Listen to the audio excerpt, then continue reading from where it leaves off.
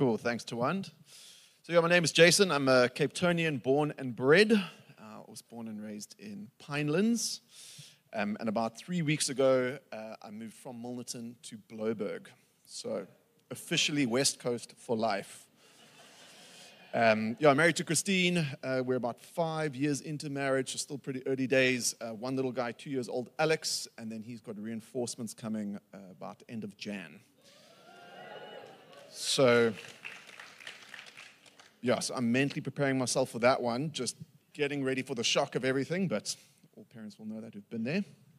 Okay, this morning I'm reading from Acts chapter 5, verse 33 to the end of the chapter. When they heard this, they were enraged and wanted to kill them.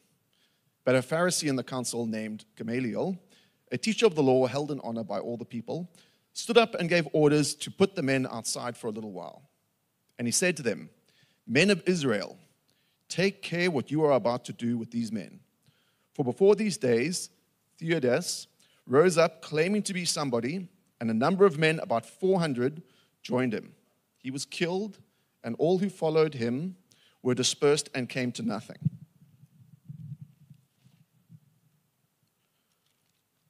After him, Judas the Galilean rose up in the days of the census and drew away some of the people after him. He too perished, and all who followed him were scattered. So in the present case, I tell you, keep away from these men and let them alone. For if this plan or this undertaking is of man, it will fail. But if it is of God, you will not be able to overthrow them. You might even be found opposing God." So they took his advice. And when they had called in the apostles, they beat them and charged them not to speak in the name of Jesus and let them go. Then they left the presence of the council, rejoicing that they were counted worthy to suffer dishonor for the name. And every day in the temple and from house to house, they did not cease teaching and preaching Jesus as the Christ. Thanks, Jason.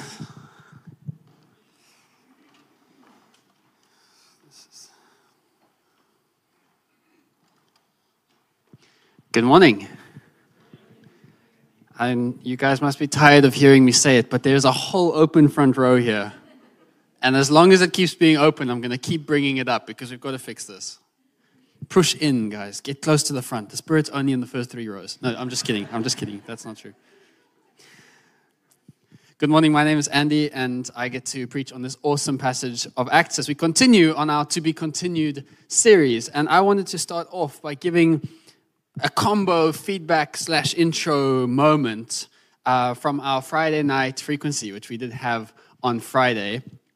And I decided to cheat a little bit because I was still feeling like I wasn't 100% prepared to preach on this message. So I thought, well, let me just take it to frequency and we'll just open it up and I'll see what our high schoolers see in this text. And maybe they can give me that golden nugget that I'm searching for the message. You can tell me afterwards if they did or not. But so that's what we did, right? So we gathered together and there was about 10 of us there. And we just opened up this passage together. And it was so encouraging to see that when you get together around the scriptures and you just read it and speak about it and kind of ask God to open your eyes to see what's there, that all these amazing insights really did bubble to the surface. And that's the work of God. So the way it's going to work is actually I'm going to just answer a few questions that we raised from this text. And that'll sort of get us into the story. And then I'm going to go through a few things that I've seen in this passage this week and the past couple of weeks as I've been digging into it. And I think that will help us to see what God has for us in this text. But before I do any of that, I'm going to pray and just ask the Lord to speak to us this morning. Heavenly Father, thank you for who you are. Thank you for the great God that you are. Thank you that you are the creator of the universe and the creator of every one of us. And that you have ordained this moment for you to speak into our hearts, to maybe nudge the course of our lives onto the path that you've got for us, that you want to encourage this morning, that you want to build up your church, that you are leading each one of us on your mission. So Lord, I submit this time to you as we dig into your word, as we hear from your holy scripture. Would you press these words deep into our hearts, plant seeds that will bear fruit over the coming years and decades of our lives to become more like you, Jesus. In Jesus' name, amen. Amen. Okay, so I think what will be best probably is if we have unfortunately, I couldn't fit it all on one slide, but maybe if we have the middle slide of the scripture up, the one that has the most on it, we'll just leave that one up there for now, because that's probably going to get referred to the most. But let's do a little catch-up. Where are we in the story? Last week, Raj did the previous bit of the story, and it's sort of one long flow. What happens is this. There's this incredible early church movement going on. The gospel is ringing out through Jerusalem. There's people being saved. The church is growing. And there's this interesting group of existing religious leaders, Pharisees and council members who are watching this, perplexed and frustrated because they just got done with putting Jesus in the ground, but they just won't stop talking about him. And they arrest these apostles, put them in prison, and incredibly, God sends an angel who releases them out of prison. And like good and chastised apostles, they went home and didn't preach about Jesus anymore. I mean, they went back out and kept on doing what they got arrested for. They went straight back out and started preaching about Jesus again. So it's like, okay, we'll try it again. So they go and they arrest them a second time. And they bring them in before the council. And there before the council, just before this passage we read today, Peter speaks to them and reminds them, you crucified Jesus. And they said, why do you insist on putting the blood of Jesus on us? They don't want to be blamed for this, but it's true. And they're enraged. Verse 33, they were enraged and wanted to kill them because they just can't deal with this ongoing message of the gospel. So that's where we are in the story. They've been arrested, they've been freed by an angel, they've been arrested again, and now they're being interrogated by the council. The church is growing, the gospel's on the move. Most of the people are interested, but there's this religious leadership that isn't so interested at all. So a few of the questions that came up on Friday night was, what were they arrested for? In the sense of, what was the scale of their crime? Were they actually doing something illegal? Were they breaking the law? I actually think the closest analogy I could think of is like protesting, like protesters being arrested in a protest. They weren't protesting, don't think that. But they were sort of arrested for saying and spreading a message that the leadership didn't like. It wasn't that they were out there really like flouting the law and just making trouble. What they were doing was preaching the good news of Jesus in the temple and to the people. It wasn't a massive crime. And that's also, I think, why you'll find they weren't so much arrested by the rulers of that time, in this case. They were the Romans, the soldiers, the army, the emperor. They were arrested by the Pharisees and the kind of religious elite of the people, which is interesting to note and will be relevant a bit later. Another question is, this Theudas and Judas that were mentioned, why were they killed? And that's maybe a really interesting question that ties into the first one. Theudas, it says here, rose up, claiming to be somebody, and a number of men, about 400, joined him. And then, verse 37, Judas the Galilean rose up in the days of the census and drew away some of the people after him. These are guys, over the past few years, before this story, who were part of a repeating pattern because Israel was waiting for something. This is the very important context to frame what happened when Jesus came. Israel was waiting for something. If you go back into the Old Testament and you read, well, it's everywhere really, but some prime passages, or like the book of Isaiah that speaks about the anointed one who would come. There was a promise that Israel had from God, that God would send a Messiah, a Savior, an anointed one, God's chosen one, who would restore the rule of God in the world, in Israel. They were waiting for this. So Theudas rose up, claiming to be someone, making a big deal of himself as a leader. Follow me, I will deliver you. I could be the anointed one. And the Pharisees killed him, and his followers were dispersed because he wasn't the anointed one. And Judas rose up and drew away some of the people after him. And they killed him as well, and his followers were dispersed. These guys were like Messiah wannabes. They were like, fake messiahs, but they had a lot of promise. It seemed like there's a growing movement, something's on the go, and they killed them and the followers were dispersed. So keep that in mind as well. We'll get back to that. Who was Gamaliel? Gamaliel was a member of the council. He was a Pharisee. He was actually, interestingly enough, he was the teacher who taught Paul when Paul was growing up as a Pharisee. So if you want to know where Paul got some of his wisdom, maybe it was from Gamaliel. And the last question was, I don't know, yeah, even it says here, they took his advice. Gamaliel said to them, don't kill them. And they took his advice, and then they called in the apostles, and they beat them. And it's like, oh, you've just agreed with Gamaliel to not do something to them, but you beat them anyway. Why did they still beat them? Well, we'll see. Okay, that's a lot of details. Now we're going to try to tie it all together. But the context of the story is important if we want to understand what's going on. What is God doing with his people here? So I want to go to that pattern of false messiahs who came and gathered followings and see what we can learn there. Israel had been anticipating a Messiah. But an important detail there is that over the years, as they waited for this anointed one, as they waited for the person God would send, they developed a particular image in their mind of what the Savior would be like. And we can see here that they had a habit of killing these Messiah types because they didn't maybe live up to the picture of what they were waiting for. They were waiting for someone who would save them the way they wanted to be saved. And I see a picture of us in this, that we can cling to saviors in our life to solve our problems. When you have a problem in your life, often, I don't know if you're like this, but I'm certainly like this, I immediately have a sense of what I need to solve my problem.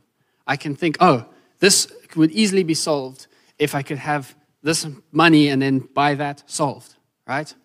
Or if that person would just apologize to me for what they said, boom, solved, right? We all do it. This can't just be me. We know what we're looking for. We have problems and we know what we want. It's like, why don't we pray for God to solve our problems? Because we already know what we want to solve our problems. We just need a raise. We just need an extra hour in the morning, or if you're a mom, maybe an extra 10 hours before the kids come home from school, or, just squeeze in a quick 8 hours of sleep first and it'll be good. We know what we need. But like these false messiahs in Israel, right? No amount of money, no amount of self-care practices, no amount of friends and support can actually give us our deepest need. They all can do some things. There are uses for that. Self-care can be healthy. Friends are a beautiful blessing, but they can't give us our deepest need. And in time, each of them will let us down.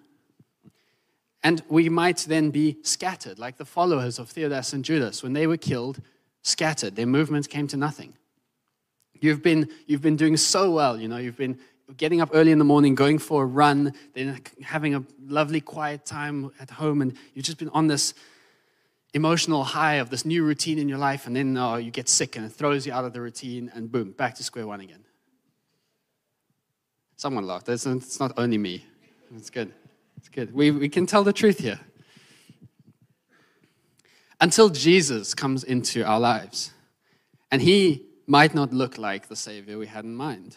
I'll tell you a story from Friday night. So we were at Callan's house, and she was hosting us for Frequency, and she tells us when we get there, she's like, oh, I'm going to show you my pig, right? And we're like, oh, that sounds interesting. You can put the first picture of a pig up. We're thinking, oh, a cute pig, right? It's going to be interesting. But then the pig was sleeping, so we couldn't go see the pig yet. We had to wait a little bit. So we're all building up this picture in our mind of what this pig looks like. And she's telling us how awesome it is and how cute it is. And so we're thinking, oh, it's going to be fun to see this pig. And then we go to meet the pig, right? And Josh, where's Josh? He was sitting up there somewhere. He's not looking at the pig. And the rest of us are freaking out about this pig, right? And Josh is sitting there on the couch. He can't see the pig. It's behind the couch. And I'm telling him about this pig. He's saying to me, I don't want to scare it. I'm saying, you won't scare this pig.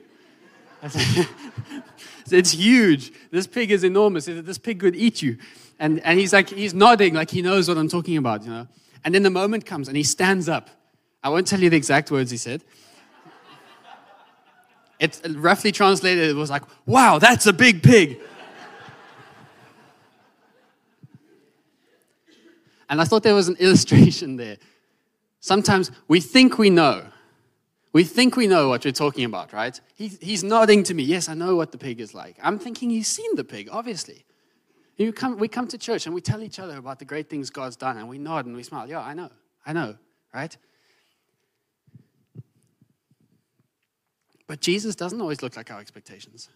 And the work of God in our lives doesn't always look the way that we think it's going to look. And we can nod and smile and say, yes, I know what it looks like. Until God actually steps in to your life and does something unexpected. And suddenly it's like, wow, that's a big God, right? And Jesus subverts our expectations of a Savior in so many ways. I want more money. He says, contentment. I want more energy. He says, just do less, rest, trust me. I want more freedom. He says, submit to one another. Put others' needs before your own. I want to do my own thing. And again, he says, love one another as yourself. And we might be tempted, like the Pharisees then, to crucify Jesus in our lives rather than submit to being crucified with him. But if we do that, we would miss out on God's salvation. Because our earthly hopes will fail us, but we have a better hope. So what did Gamaliel see? Why did Gamaliel step forward and say, men of Israel, take care what you're about to do with these men? What did he notice? What wisdom did Gamaliel have?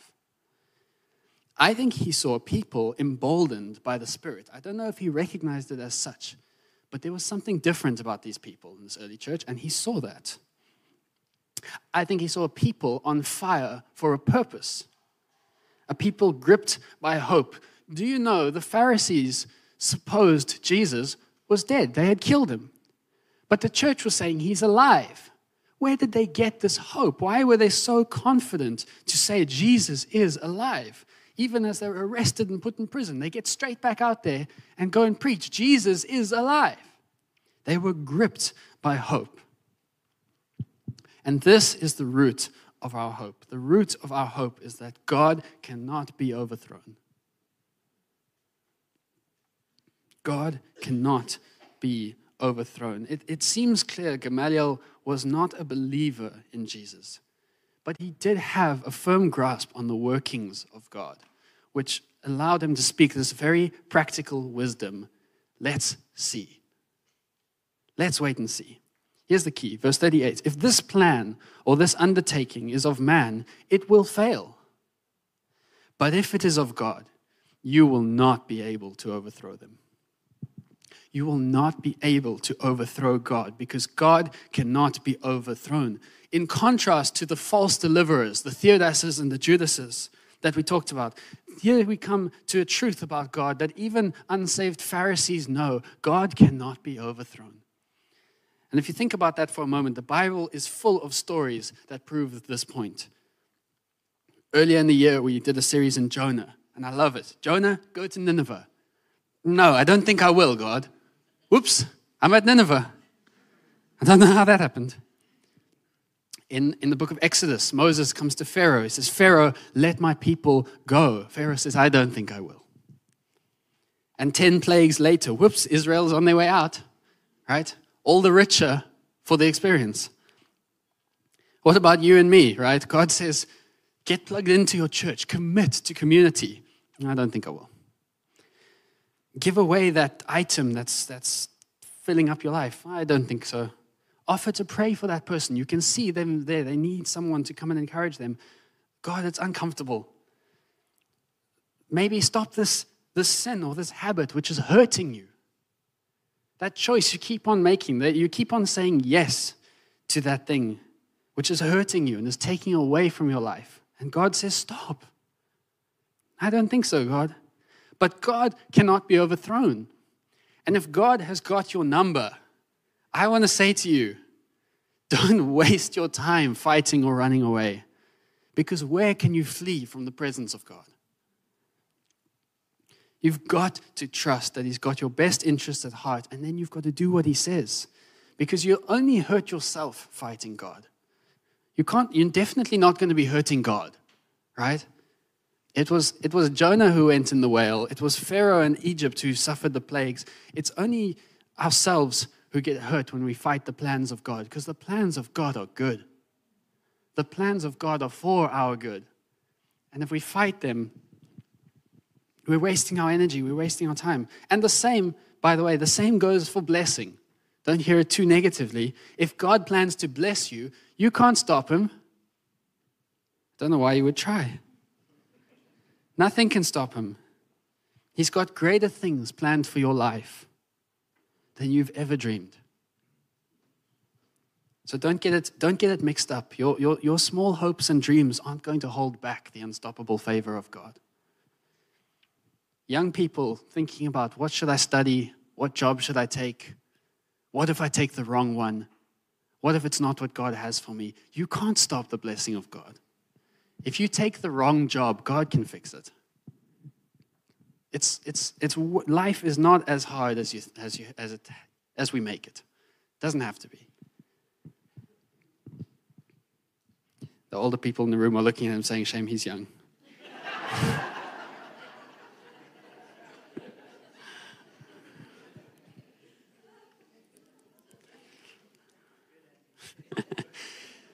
The good news goes deeper than this. The unoverthrowableness, that's a word, the unoverthrowableness of God is also the core of our Christian hope. Why are we confident when the whole world seems to be going down the drain? Because God cannot be overthrown. Why do we have hope at all? We've rebelled against the covenants of God so many times, but he can't be stopped. He gave Israel 10 commandments, laws, and they failed and failed and failed. Idols, rebellion. God can't be stopped. His plan is to redeem people out of sin from this world. You can't stop him. I can't stop him. No one can stop him. Death itself couldn't stop him. They nailed Jesus to a cross and killed him, and God raised him from the dead. Not even death can overthrow the plan of God. Why, in the book of Daniel, why did Shadrach and Meshach and Abednego, staring into the face of the king, standing in the mouth of the fiery furnace, they said to him, you know what? Our God is able to deliver us, but even if he doesn't, we will not bow to your idol. Why do they have such confidence? Because God cannot be overthrown. And if they die for the cause of God, for faith in God, they know they can receive their life back from the grave, or whatever God has planned is better. Why do we get salvation? Because God cannot be overthrown. He has called your name. He's written you in his book. You can't stop him from saving you. If he's chosen you and he's calling you this morning, don't fight the love of God. Gamaliel was no lover of Jesus, but he was wise enough to know that there is no point in fighting God, and there's also no need to do God's job for him. If this plan or this undertaking is of men, it will fail. We don't have to stop them. If this is not from God, it'll stop on its own. The Pharisees didn't need to persecute the church, because if the church wasn't God's plan, it would fail on its own. And that's also why, as Christians, we don't have to fight other religions or fight back against persecution. We don't have to be all militant Christianity, like, oh, kill the heathens. That's not really Cape Town's vibe, I know. But we don't have to be defensive about our faith. Like, oh, they said something mean about my church. It's fine. Actually, we live as Christians. We walk very much in the confidence that the plan of God will not be overthrown. We don't have to, bring the kingdom of God by sword. We don't have to beat someone into the church.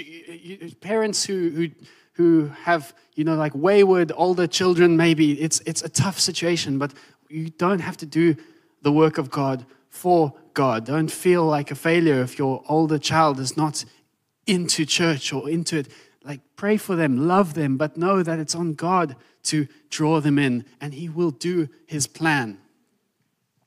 You don't have to do the work of God. We don't take revenge as Christians. Vengeance is mine, says the Lord. So we don't have to make things just for ourselves. When you've been wronged, and you know in the deepest part of your being, someone has sinned against you, and justice wants to be served, you feel it crying out, and you get the chance. I don't know how that happens, but you get the chance to take your revenge. And you don't. Because you don't have to do God. You don't have to do God's job for him. He will make things right. You don't have to force someone to behave like a Christian. And here's one that I thought was really important. We can have grace for ourselves when we mess up. We don't have to punish ourselves like, oh God, but I deserve to be punished. I messed up so bad. God, you know what I did. You know I deserve this constant guilt I'm putting on my shoulders. I deserve this shame I keep reminding myself of every day. I deserve to feel like dirt because, God, you know what I did. Stop it. Stop punishing yourself. If God says the punishment's on Jesus, who are you to overthrow God and say, no, God, I'm going to punish myself. I deserve it. Stop. Let God be God, and we can get on with the business that he has given us. Can we go to the next bit of scripture from verse 40? So when they had called in the apostles, they beat them and charged them not to speak in the name of Jesus. I've got three practical takeaways from the end of this passage. The first one is this: don't silence yourself. Have you ever, I don't know, I'm not going to assume, have you ever been charged by the rulers, by the government, by the police, instructed, commanded not to preach the name of Jesus? Hands up if it's a yes. Me neither. Sometimes I think we're just not radical enough. What a badge of honor, actually, if the authorities are like, hey, that's enough now. You know it. That's just, you're turning this city upside down. You've filled this city with the message of Jesus. We can't help noticing it. Look, even if they did that, we shouldn't obey. But we've never even gotten that far. We silence our own proclamation long before anyone needs to silence us. We can be so hesitant to preach Jesus, to proclaim the greatness of God. I've never done it. Look, I'm not saying that this is a you thing. This is a me thing. I've never gone and stood on the corner of the street and just shouted out how great Jesus is. But you can. Nothing in the Bible says you shouldn't do that. But we say no for people before we ever preach to them. Like, yeah, but they have such a good life. They wouldn't really want to hear about Jesus anyway. Right? What if I bring them to church and it messes up their relationship with their family because their family is very anti-church? Right? I don't know. What if they have to lose some friends over it? What if I have to lose friends over it? They rejoiced that they were counted worthy to suffer dishonor for the name. They rejoiced that they were counted worthy. And my second point then is identify with Christ. Why did they rejoice? Why, when they were taken and arrested and beaten and commanded not to preach, why did they rejoice over that? Because that's what they did to Jesus. They took him and they beat him and they dragged him before rulers and they hated his message. And these disciples celebrated that in some little way they could walk in the image of the Savior that they loved so much. Do I love Jesus that much? That someone could spit in my face for the gospel and I would go home and praise God. Like, God, finally I'm getting some, on my Christian bucket list. I don't know. That's what I'm asking. If God calls you to die for your faith, could you do it with a song on your lips? You don't have to love the suffering. This is not about, go out and get miserable for the gospel. It's not about loving suffering, but it's about loving Jesus and the privilege of walking the same road as Jesus. It's not about what is the opposition? We can get caught up on the details. Like, oh, what are my chances in South Africa of being martyred for the gospel? Not great, right? Okay, so you could move to Syria. Or you could realize it's not about being martyred for the gospel. It's about the daily and moment by moment, personal, pick up your cross, follow Jesus. Crucify your flesh with its desires. Lay down your life fully surrendered to the cause of God. Right? It doesn't have to look necessarily like Pharisees dragging you before councils and whipping you. Often, the Pharisees are our own voice in our own mind that we've got to silence by proclaiming the goodness of God. We always sing a response song. We're going to sing that song, and some of us are going to stand up and say, my heart's not in it. I don't feel it. And I say to you, there's a moment to crucify yourself. Jesus deserves us shouting out his praise till we've got no voice left. But we let the inner Pharisee win. What if I make the person next to me uncomfortable? What if I feel uncomfortable with them? And we just all feel uncomfortable together. Men's night away.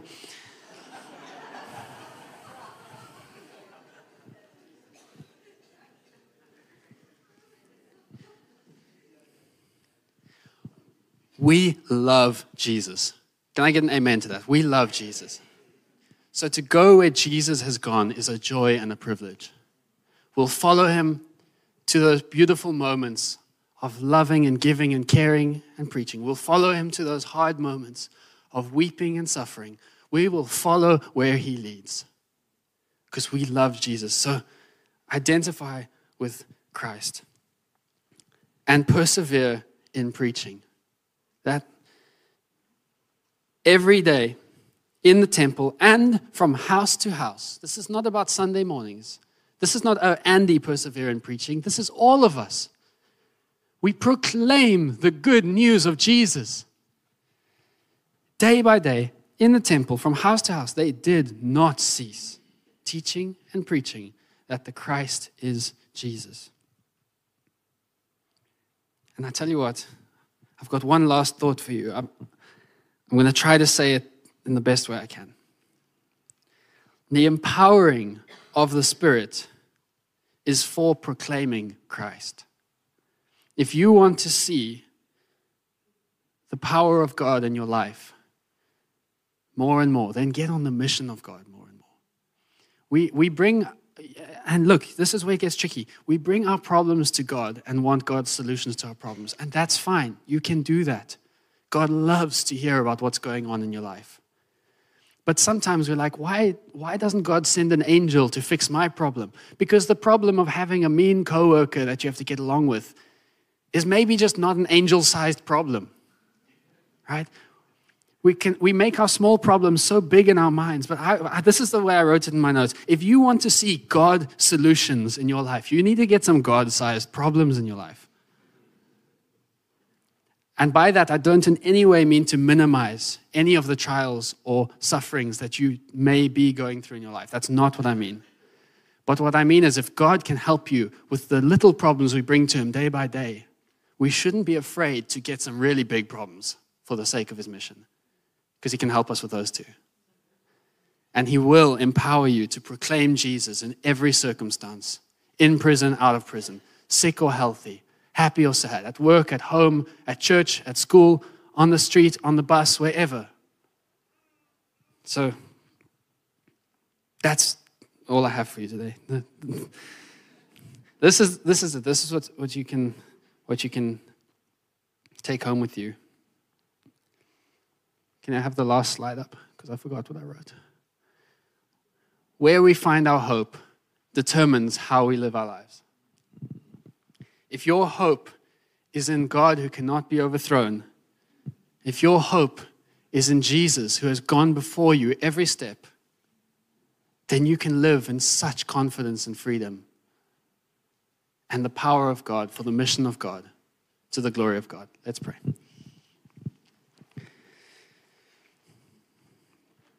Father, thank you that you cannot be overthrown. Thank you that nothing can stand against your purposes. Thank you that you have a plan and a call for each one of us. And as we go out from here this morning, I pray, Lord, that you would stir those seeds in our heart.